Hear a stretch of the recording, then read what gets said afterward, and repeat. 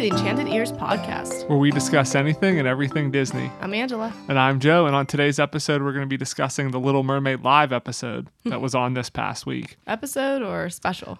I guess special. Yeah, I guess it wasn't an episode. It was a special. It was interesting because it was a mix of the movie and then live action performances. It was completely not what I was expecting at all. Yeah, it was basically like the movie, and then there were some musical numbers that were presented in such a way that it was like the musical, I guess. I mean, we've never seen the musical, but I'd assume it was something. It would be something like the that. The performances were the musical numbers. Everything else was the animated movie. Right. It was very interesting. Before we jump into that, though, as always, a few pieces of Disney news. So it is the holiday season. Shopping is coming up here. So Amazon put together gifts for children, Disney gifts for your kids. They have over 150 options. Wow. Which is pretty crazy. So yeah, if you want to check that out, go on Amazon, and they have a whole grouping. I guess they do this for, similar products. So if you're interested in, Disney or Marvel or, even other things like sports or something, you can go and see what they have. Now, I personally wish my feet were small enough that I could get the Star Wars socks that have Yoda and C-3PO and the Stormtroopers, but they probably wouldn't even fit on my big toe. So yeah, it is always a big struggle because I know that like those socks are like a very big thing, and they would make a really cute, cool, pretty cheap present for Christmas. But Joe has size 14 feet, so I can never buy him fun novelty socks. And these are for kids anyways. These socks are for kids, so I'd have no chance. But even like I've thought about getting you a sock subscription or like one of those Sock of the Month clubs, and I can't do that because you can only get the stuff from the Big and Tall stores. So it's a little bit of a killjoy. It's my burden to bear, so. And the other thing is that the new trailer, I guess the first trailer for Pixar's new movie Soul came out this past week. You were unimpressed. And boy, does it look depressing. I was going to say, it's made by Pete Docter, who did Inside Out, and it's very much in the vein to Inside Out. Like you could almost see it as a sequel. So whereas Inside Out was all about emotions, this one is all about your soul and what do you want to be remembered for. It definitely looks like it's going to be a tearjerker to an extent, and it is more of a thinking movie. Inside Out was more like, hey, this kid is growing up and learning to manage her emotions. This one's like, oh, this guy's done been grown up and now he's dead. Like it's pretty. Yeah, but it's more than that. It's more about like, again, what do you want to be remembered for? Like it's more in the vein of Up, I feel like. Where Up starts with like crazy tragedy. He did Up as well. So yeah.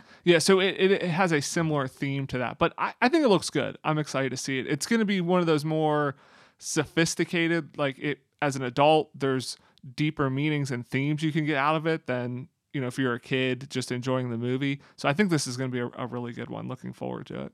Yeah, I think it'll be good. I just I don't know. Pixar usually does take on heavier, more emotional baggage when it comes to their movies as opposed to like the Disney animated films, which are usually more lighthearted and fun.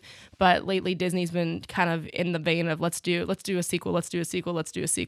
So I can't wait for them to produce something new again. I mean, it's been since Moana? Was Moana the last original that they, because now they did Frozen 2.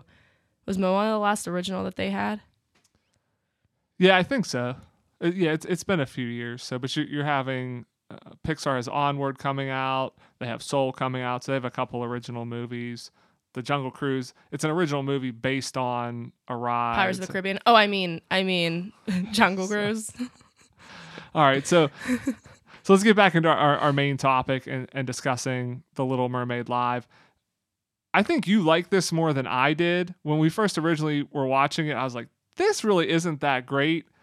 The internet seems to agree more with me based on what I've seen, is that a lot of people really didn't care for this overall. And again, I don't know what I was expecting, but I don't think I was expecting exactly what we got. It wasn't terrible. I mean, it was awkward. And I think the problem was you had so many of the characters like Ariel who can't walk when she's dressed as a mermaid, so they're just kind of pushing her around on a rock. Well, right. I think that was definitely one of the biggest challenges that they faced, and we've never seen The Little Mermaid the musical, so I'm curious to know how the staging would be for that.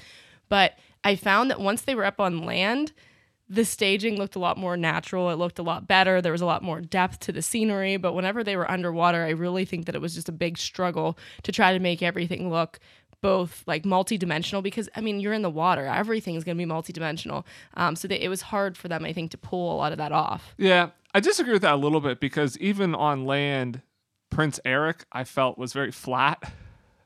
His name was Graham Phillip, who played him, Okay. I believe.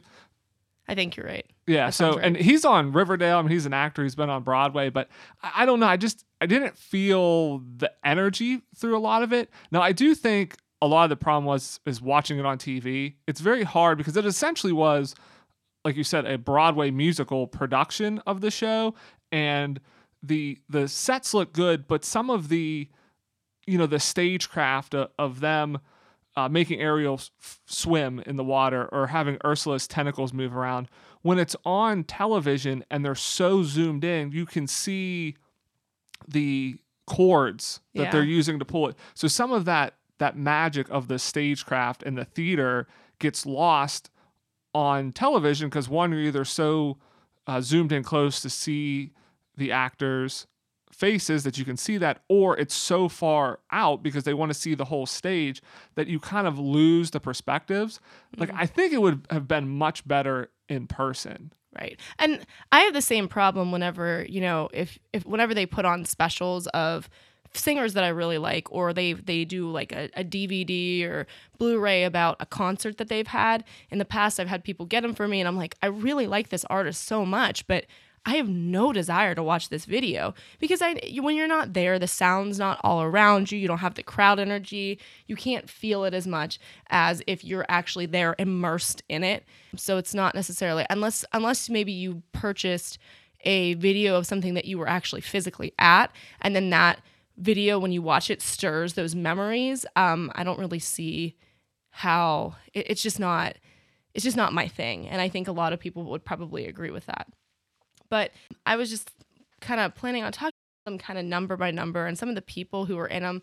I didn't take notes on all of the musical numbers, but there were a few that I thought were notable one way or another. The movie was the movie, so I don't think that we really need to talk about it. It's just like rewatching the movie.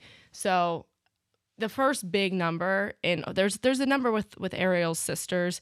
That one was kind of forgettable. There wasn't anything too exciting about that, except for seeing the different mermaid costumes. That was cool. Disney always does a really good job with costuming if you go see them on Broadway. So they were along that vein whenever we were kind of watching it on TV. So the big first number was Part of Your World. And I thought it was a cool exploration of the audience, where just like when we went to see King Trident's concert in Tokyo Disney, it was really cool. Or that was Tokyo Disney Sea, right?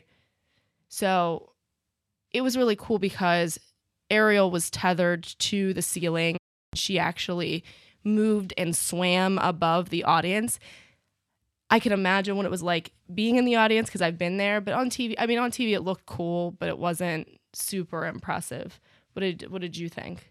Like I said earlier, that was some of the best work whenever they had her up on the wire, kind of doing the swimming around. Like you said, it very much was like King Trident's concert. But again, it didn't have as much of the magic. I don't know if she wasn't as comfortable, because they probably didn't do that as much and have a lot of practice. Whereas somebody doing it every day at Tokyo Disney Sea. Yeah. So because I she would make like good eye contact with the audience, and she looked a lot more fluid in her movements. At Disney Sea. Right. Yeah. Sorry. Yeah. So. Yeah, again, overall, I mean, I thought it was good, and the singing was good, the numbers were good. Yeah, it just, some of it just lacked a little bit. I mean, we'll get to it later as we go on, but I think my favorite musical number was John Stamos' number. His just had the most pizzazz. It seemed like it had the most production value to it. Yeah. The rest of it just seemed very minimalistic and almost like it was kind of thrown together. Like I just would have expected more in some of these. Yeah, I say the same thing about our next number. But the other thing was, this is I think where we first saw the flounder puppet. And there's a lot of funny memes on the internet about the flounder puppet. So yeah, check them out. But yeah, Flounder, the puppet, it looked more like a Jim Henson imagination of It did. I thought about Flounder. that. It kind of looked like a Muppet version. It had Right. the Muppet kind of eyes and face to it. Right. This Flounder. It was very interesting. And Flounder doesn't look like that. It was too bony. I mean, I like the colors. They matched really well with the real Flounder, but he was just too skinny and he didn't have that same jovial look that Flounder has. So I think that they could have made a puppet that looked like Flounder. So I think that was a little disappointing. And I think a lot of people didn't love that so much. Just a quick note about the movie. I did take a couple notes about the movie. So I personally, the one thing I didn't touch on earlier, I personally liked this, but the reason why I liked it as much as I did is because I don't have a very strong familiarity with the movie or attachment to the movie. If this was, I mean, I would say if this was The Lion King, but The Lion King is an exquisite musical.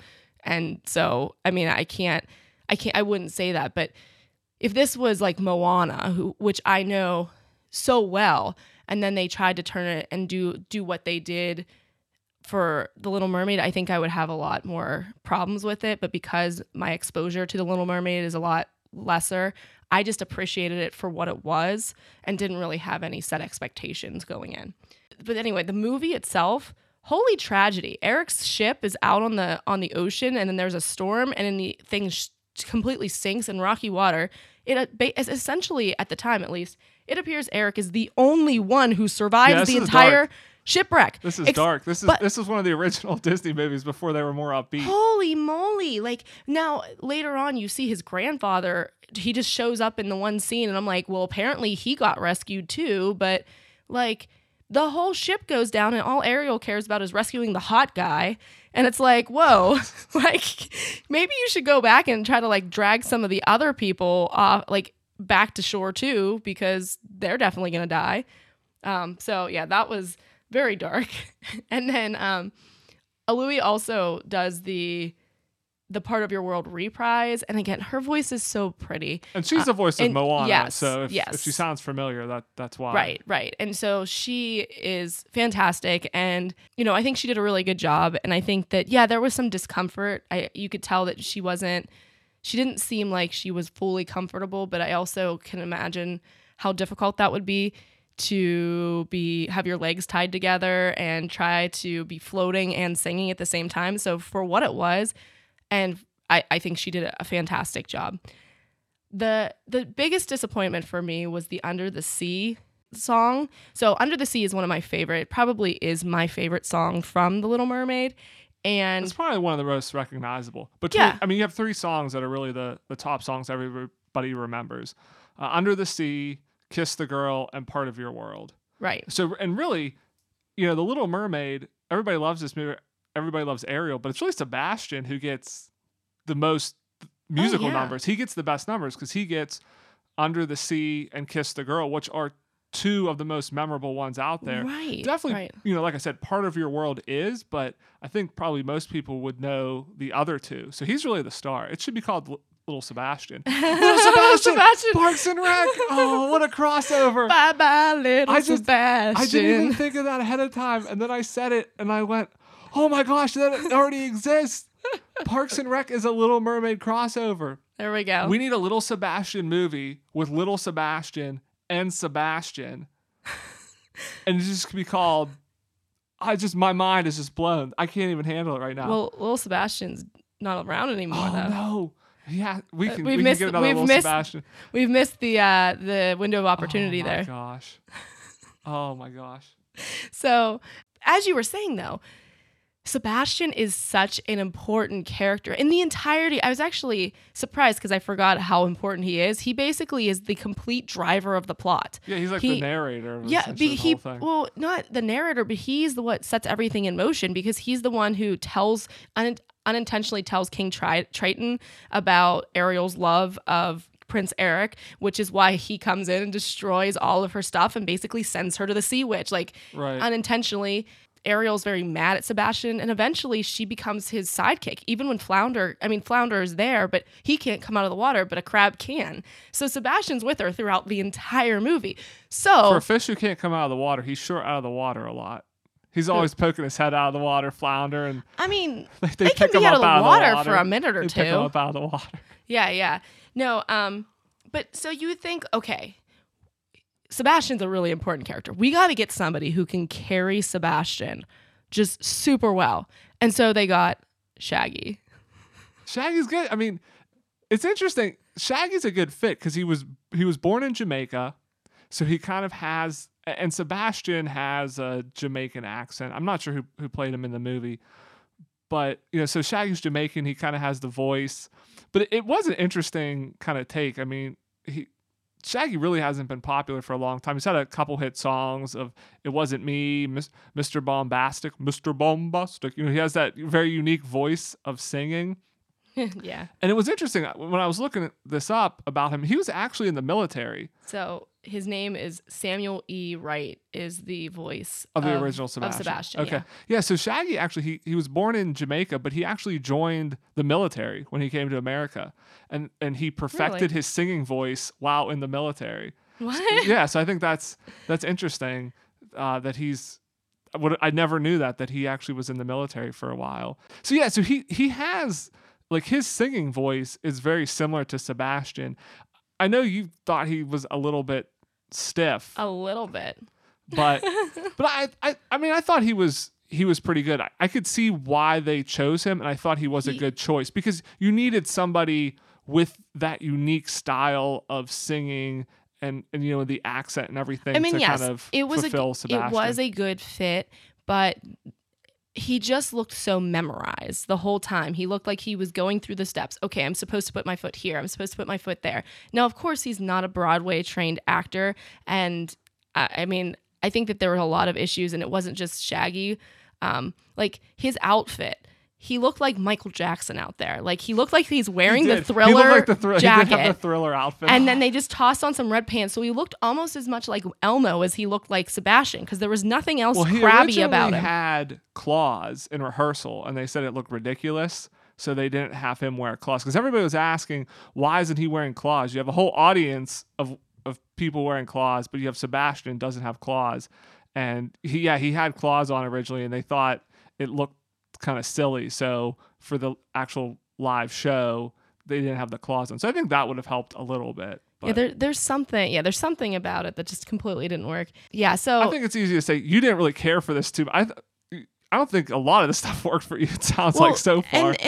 But this number, I think early But you on, liked it, I think though. it got better. I would say you seem to like this But overall. early on, I think there were some disappointing numbers. And like even this, like the depth of scenery, like I was saying, for this particular song was not very good. Like it seemed like all the fish were on the same level. They were all on stage. They didn't really make too much use of maybe the aisles or in the crowd or coming out on that little pushed out stage. I think they needed to do that more.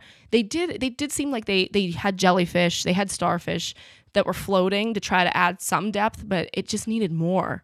So, but overall, you like this though. But I think a lot of the stuff you thought some of the numbers had some misfires in them. Yeah, I think this particular number, I feel like they phoned it in. Which is interesting because, like I said, when I first saw it, I was like, oh, this isn't what I thought it was going to be. And I didn't really, I mean, it was good. It was solid, but it wasn't something that I thought was like over the top. Oh my gosh, I love this. But I think you liked it overall more than me. But as you go through these numbers, you really didn't care for a lot of them. So it's interesting that you did enjoy it I think there's a overall turn, as much. but there's a turn. Okay.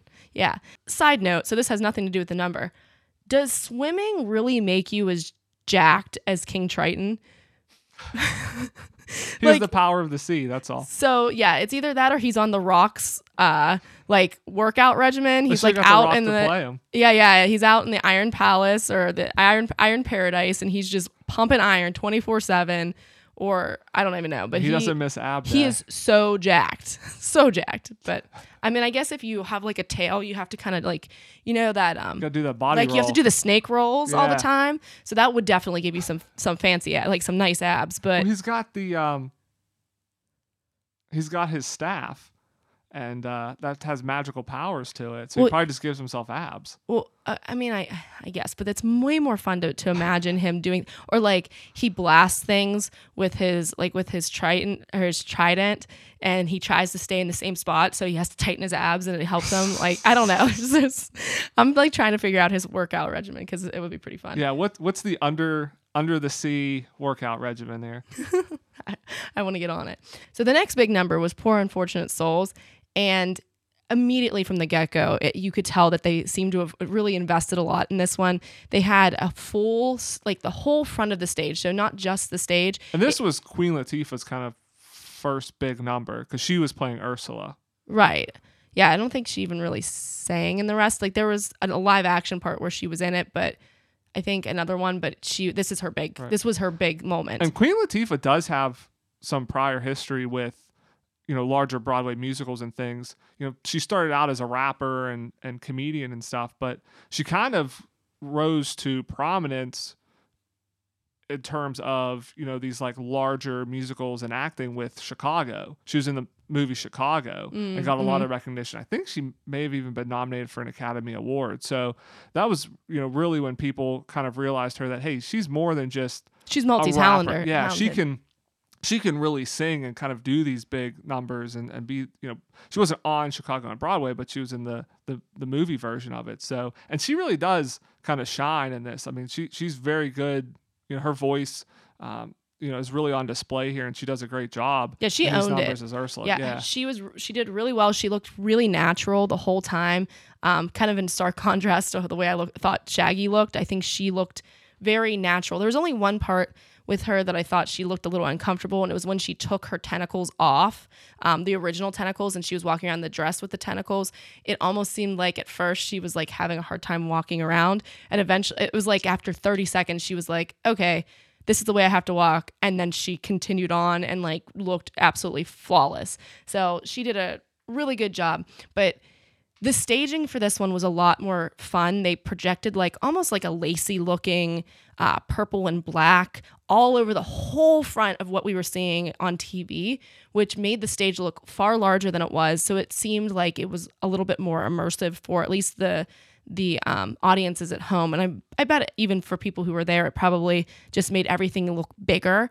And that number in itself is a big number. So I think it does a good job of kind of drawing attention to the fact that is a big and important number, because it essentially is, I don't want to say the exposition, because it's not the exposition, but it basically explains the whole concept of what the deal Ariel is making is. So it's a really important number to tell you about what's going on actually in the movie. But yeah, it was really good. I liked the puppets for Flotsam and Jetsam. They were really well done with the people in the blackout suits. So yeah, this was a great number. Yeah, I'd have no issues with that one. What did you think of Eric?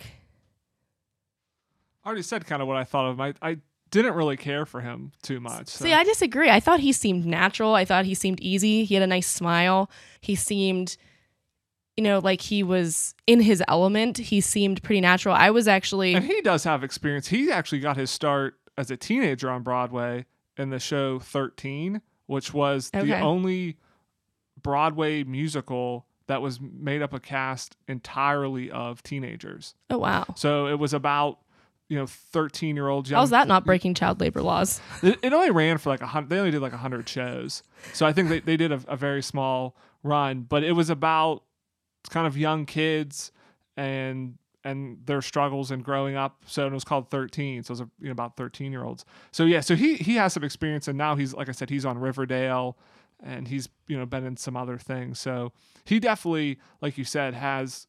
So to your point, he seemed comfortable. Yeah, I even wrote on here that he must have some Broadway experience, because he looked like he was on a different level than even like your professional actors and actresses. Like even a Queen Latifah, he looked to me natural the entire time. So he was great.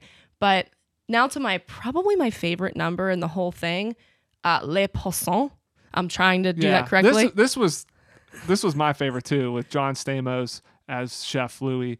This one, it had the most kind of scenery to it. It had the most depth to it. Mm-hmm. There was a lot of other dancers around. So there was just a lot of kinetic energy, a lot going on. So where I think, like I said, in the songs with Ariel, it was just her. She's sitting on a rock, so there's very little movement. She can't walk. They have to push her around. There wasn't as much going on. And you need that when you're doing these live performances. You need that kinetic energy. You need to like feel that in the room, especially when you're on TV, because in the room you may feel it more, but it really has to come across. You have to be a little bit over the top to get it through on television. And with John Stamos, he really went over the top with it. I mean, he's chasing crabs around. There's people dancing. He's throwing stuff at the crowd. There was a lot going on. In the number in the movie, it is a very over the top number because unlike some of the other numbers where it's like, oh, this person has to be a super great singer to carry the tune. The chef isn't really he's kind of like a comedic character that we're supposed to see as like a kind of a joke. He only appears in that one scene, and I don't think we really see him again, or at least playing any significant role. So this scene, though, I went back and I watched the movie version because I was curious to know, because I thought they did such a nice job with, audience interaction, having the people wear crab claws and having all the crabs and them doing the assembly line with all the cooks and throwing fish and flour and throwing spaghetti into the audience and all this stuff. And I was wondering what this looked like in the animated version because I didn't remember. And it's literally just the chef and Sebastian in the kitchen. That's it. Okay. So they added a whole ton to this. They really took this scene and almost brought it to its full potential. And it made it a lot more interesting. And John Stamos was, again, fantastic. This was my favorite part. I think if they would have done something similar with a few of the other numbers of just added more dancers or more things going on behind the people. So even if like Ariel wasn't moving around or something, just to add something else to kind of catch your eye and just be a little bit more over the top, I think it would have helped a few of the earlier numbers, but this definitely was my favorite part of the whole night. Yeah, it was great. So everything was perfect. And again, they made it way better. The actual movie version almost seemed more like a Looney Tune. Like it was kind of a Wile E. Coyote and Roadrunner kind of sequence where it was just basically the chef chasing Sebastian around the kitchen. Yeah. In fact, did you even realize that crab that goes across the table and the crab that like pops down from the ceiling later in that musical, this is my only issue with it. Did you realize that was supposed to be Sebastian, I think? There were so many crabs. I thought there was just a lot of crabs. I just thought it was a generic crab, but if I hadn't known and like known that was Sebastian, I wouldn't have realized that that's who that was supposed to be, especially since it wasn't Shaggy. I kind of just assumed it was just a generic crab, but still really good. Favorite number by far. So I didn't even really there's another number that I didn't take notes on, which was the one where they flipped the stage around and it was the duet. I thought it was good. I liked the staging. It was an interesting concept. Interesting how that was done because it's a duet, but they're not singing with each other.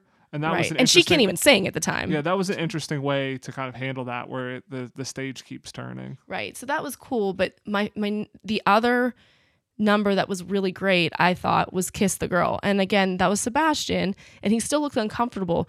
But the staging of the whole scene, again, was really spectacular, where you had the child band in the beginning that were all dressed as fish, which I thought was a cute touch. And then you had the crowd who had little glowing butterflies, and then some people had reed hats, like hats of like cattails and things. So it added a really nice depth again to what we were viewing and on the camera, and it added some interest to the scene. And I wonder what it was like in the audience, though. I was curious if that infringed on anybody's view, because if you're sitting behind somebody who's wearing a giant hat, would that have? And I think those people in the audience, when you're going to see a TV performance like that, I don't think you really expect to have the greatest view. I mean, there probably was a lot of obstructions with TV cameras and everything, because the performance isn't there for you. It's there for the people on TV. Yeah.